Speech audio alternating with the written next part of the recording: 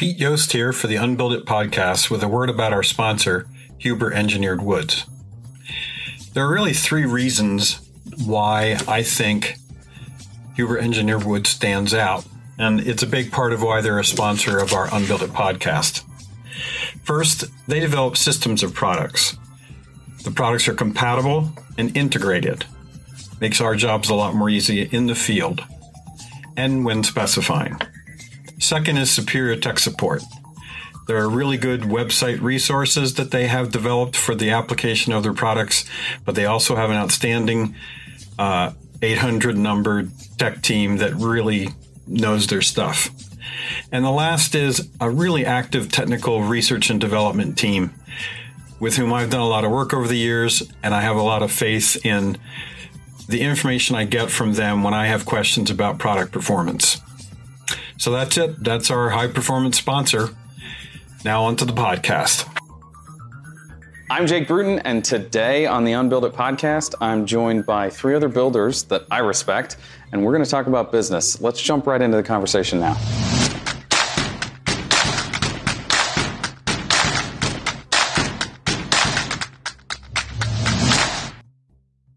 So when we're discussing the way our businesses run, and we were just talking about budget reviews and communicating with clients about where we are financially in a project and how we set up our contracts, everything. And I mentioned we do budget reviews every 2 weeks. That's not exactly every 2 weeks on every project. If it's a large new home, we might not do it as often. If it's a bathroom, we might do one in the course of the bathroom, that sort of thing. But if we're set up to do the budget review every 2 weeks, that means we're entering all of our invoices, we're approving all of our time clock occurrences. We just invoice after we do it. So the client gets a budget review first, and then an invoice. And normally they're a day or two apart because we meet with them and talk about the budget review if there's something, and then we let them process. But our invoices are like our own format. I never had anybody tell me this is how you should send an invoice. And so because we're cost plus, you get a cover sheet that says this is how much you owe. You get a chart of everything that's in the invoice on the next page that shows the percentage or the cost of every invoice, the markup, and then what that makes the total for that invoice. Everything's line itemed out. It shows hours that were worked, they're line itemed out, and then the total. And then behind that is a copy of every single ticket that ran through the job. The first one always comes in person. I always hand deliver it and go through it with the clients. We talk about what everything on it means so that it's very clear that they can see it, that they can understand exactly what to expect on the next invoice. From there on out, everything is it's an email. I don't want to print 40 pages to take to you. That's a waste of paper. But it's a very simple, succinct, when you say, oh, you might get an invoice that's 40 pages. Well, 38 of those pages are just copies of tickets. Chances are the client's not even looking at them anyway. So that every 2 week cash flow is one of the biggest things that kills businesses. Every 2 weeks we have money coming in. That means that you're paying an invoice every 2 weeks with our contract that says pay within 5 days. And now I can have subs give me a ticket and then say, hey, can I come by tomorrow for a check? And I'm okay with that most of the time. It has to be a sizable invoice from our concrete guy for me to go, I need a week. But my subcontractor agreement says that I'll pay within 21 days, which then now my budget reviews have dictated my invoicing, have dictated my ability to pay subcontractors quicker and get them back on the job. Sorry. No, it's okay. Do you have to deal with banks? Is it different when you're dealing with a bank and a draw system? A little bit. We're very lucky that the majority of our clients, even for new homes, are cash clients. When we deal with a bank, we try to make it a once a month thing. But normally when we're dealing with a bank, it's a larger project. So it's it's not that big of a deal. Sure. And a more sizable deposit up front as well. So I'm curious, how do you guys handle money through the business? Let me ask you a question first. And this is to maybe frame the conversation. On each of your projects, does the money from each project, meaning the construction costs that are incurred, does all of that flow through your business? Every bit of it. Every bit of it. So if you're going to do $10 million in construction, Aero Buildings profit and loss would have 10 million in sales at the top line. Correct. Same with you? Yeah, same with us. See, I guess one of the things, and this is where like I feel somewhat strong, that most problems in construction arise from contractors not understanding how their business engine is performing, because there's so many millions of dollars flowing through their business that are not organically or inherently their own. It becomes really difficult to sort through the noise to understand, how am I performing margin wise? What are my key performance indicators? Am I pricing projects enough or accurately enough to be able to make the money that I want to be able to pay myself with profit left over? It's really difficult to, I guess, tease that out when you're essentially a pass-through entity for millions of dollars that are not your own. And I don't know that there are many other industries like construction that are like that. I mean, we're essentially a service provider, but most of the costs are being incurred by the subcontractors who work alongside us. So I adopted a different system that I can't take credit for. I worked for another builder who implemented this same accounting system, who's very wise in doing so. But essentially what I do is I offload all of those construction costs from my books, and I use a third-party accounting service to be able to do that. So when I start a new project with a client, we will open an account with this third-party accounting service provider who establishes a Wells Fargo trust account that my clients place their construction funds into. Not all at once, but I will ask of them to deposit funds into this account that is commensurate with kind of the burn rate of our project. And that becomes my working capital for that project.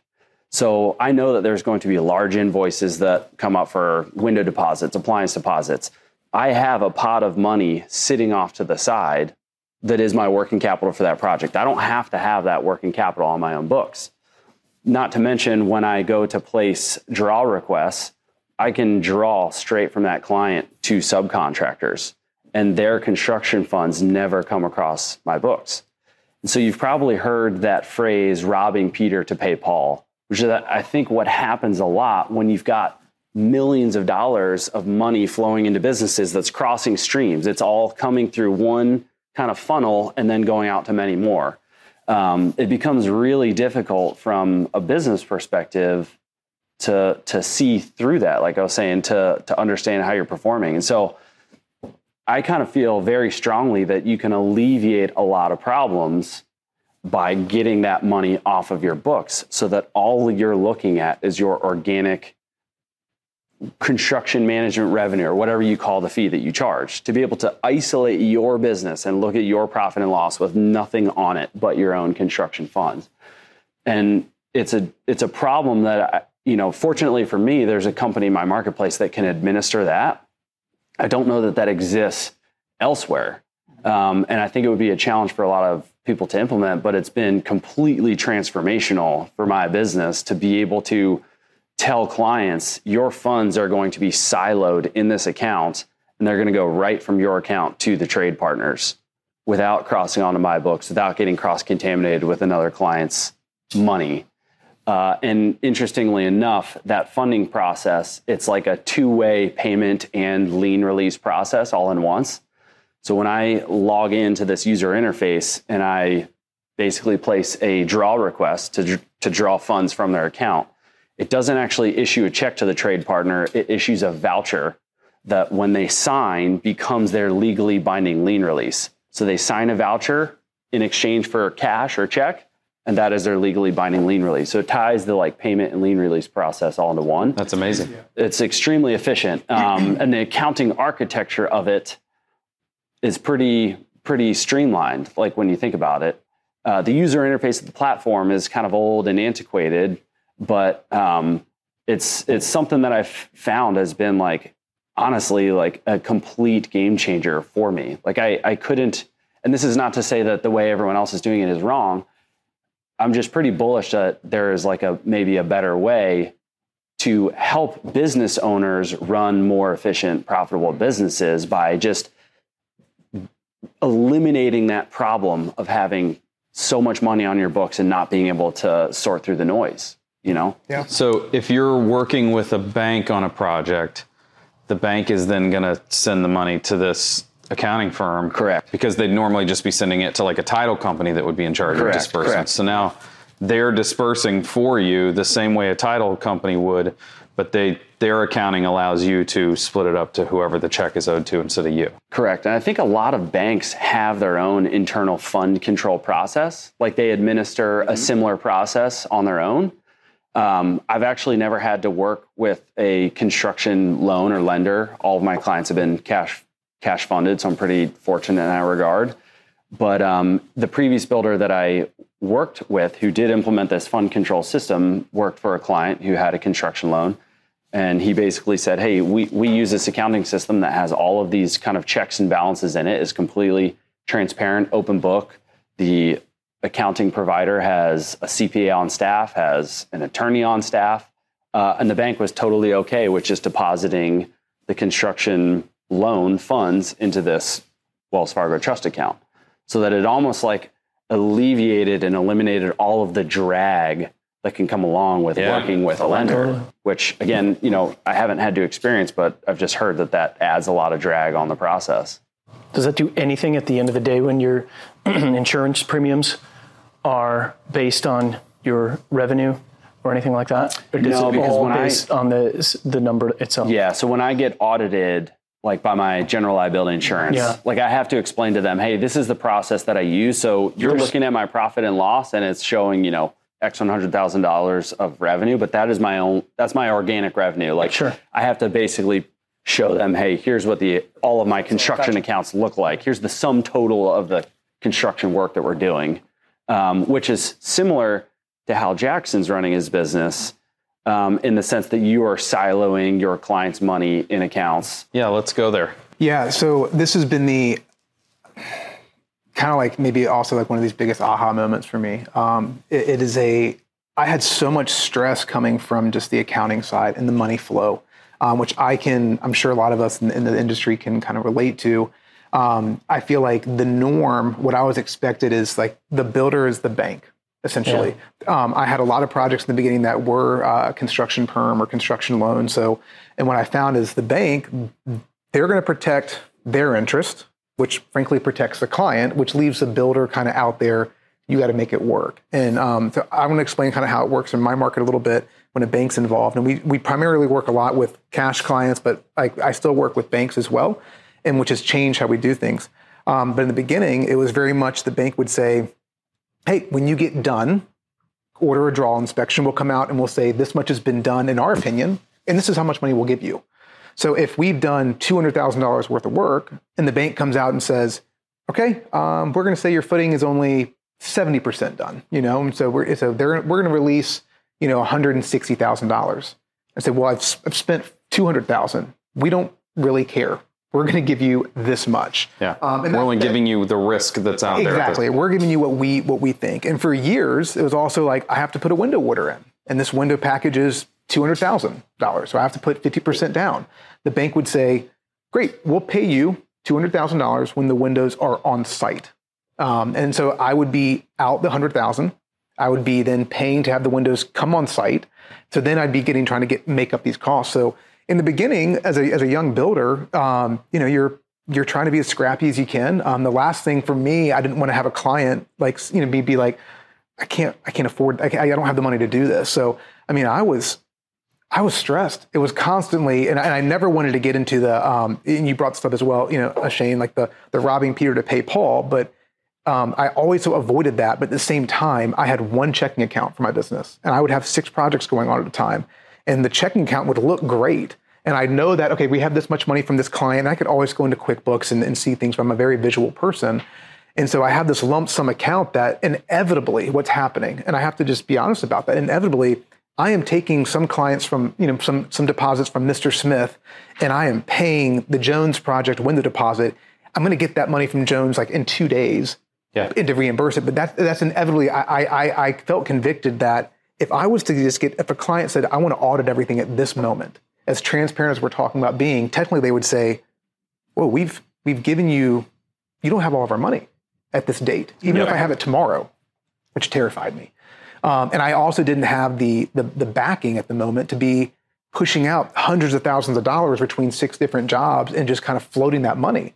And if I was floating it, I should be getting interest on that, in my opinion. And so I decided to kind of change it up a little bit, and I'm doing similar to what Shane does. And it was very different for my market, and I was very nervous about it.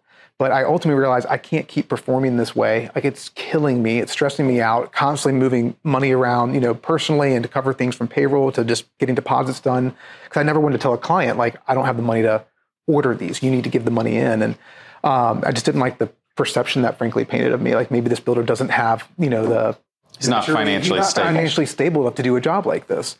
And we made it work. But what I ended up doing was I said, what, I want to make sure everything's super transparent. So what I started doing is every single project had its own checking account. Where this is different from what Shane's doing, which I think there's a really neat thing that you're seeing is that third party. I'm going and creating this bank account.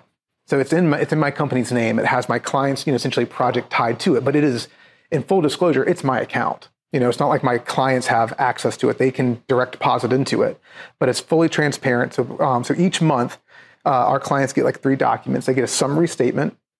They get an invoice summary from my company. They get a copy of their checking account, statement, and then they get a schedule of values. And so the schedule of values for us is a document. Essentially, it ties budget and the schedule together, and we break it down by cost codes, and then going, horizontally, you'll see monthly. So for, August, it's going to say, this is what we spend in every single category, and they can log in. We use Buildertrend.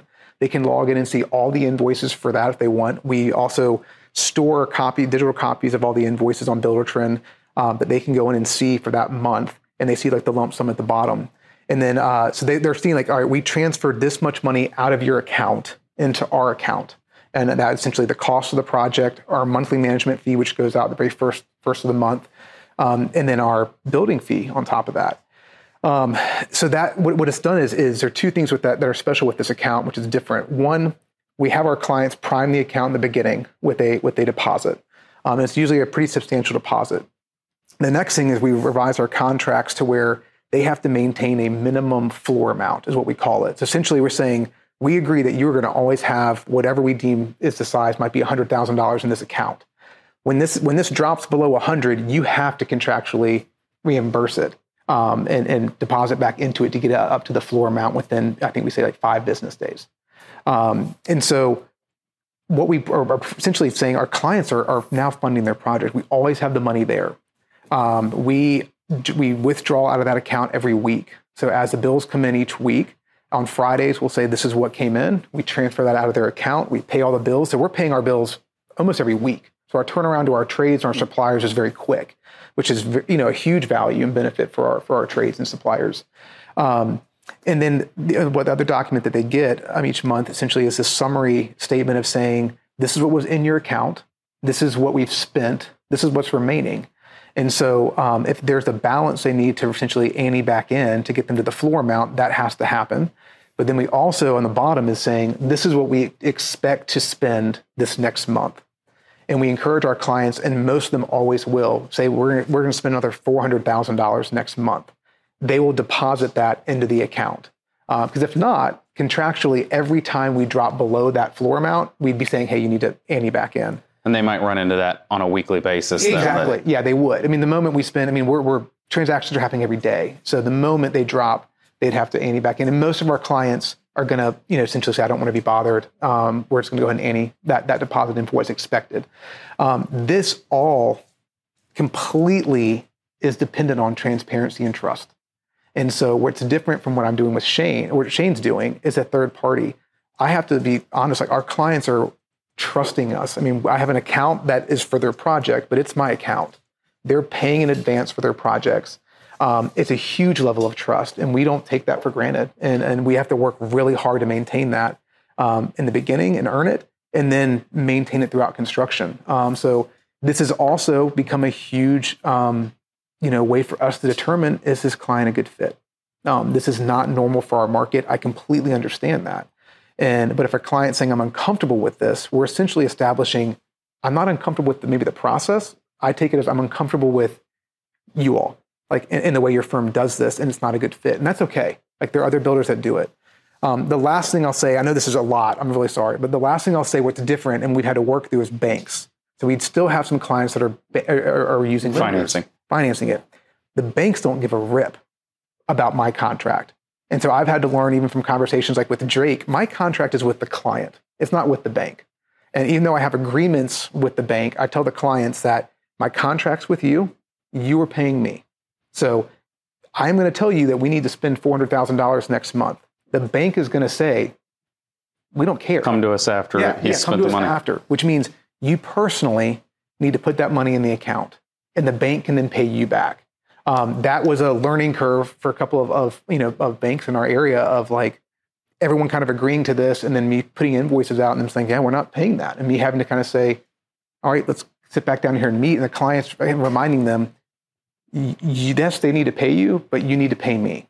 And so that's something that was different for our market. And the banks they're not really that excited about for us. Hi, I'm Shane Durkin with Patriot High Performance Homes. Thank you to my co-hosts for welcoming me here to this Builder Business Roundtable and for Huber Engineered Woods for sponsoring this discussion. When I look back on my experience of becoming a builder, there's one product that I think really is like a microcosm of the transformation I went through as a builder, and that was Zip System. I talked about it earlier about the opportunity to take this leap of faith into high performance construction. And really the first part of that was getting to build a house with Zip System in my market. It was hugely transformational for me as a builder to put on display that I think there's a better way to build. I don't think there's a better company out there that embodies the same type of core values I'm trying to embody in my own building philosophy. And quite honestly, I don't think there are other products like it that deliver as much value to the end consumer. So great company, great products. Thank you for sponsoring this event.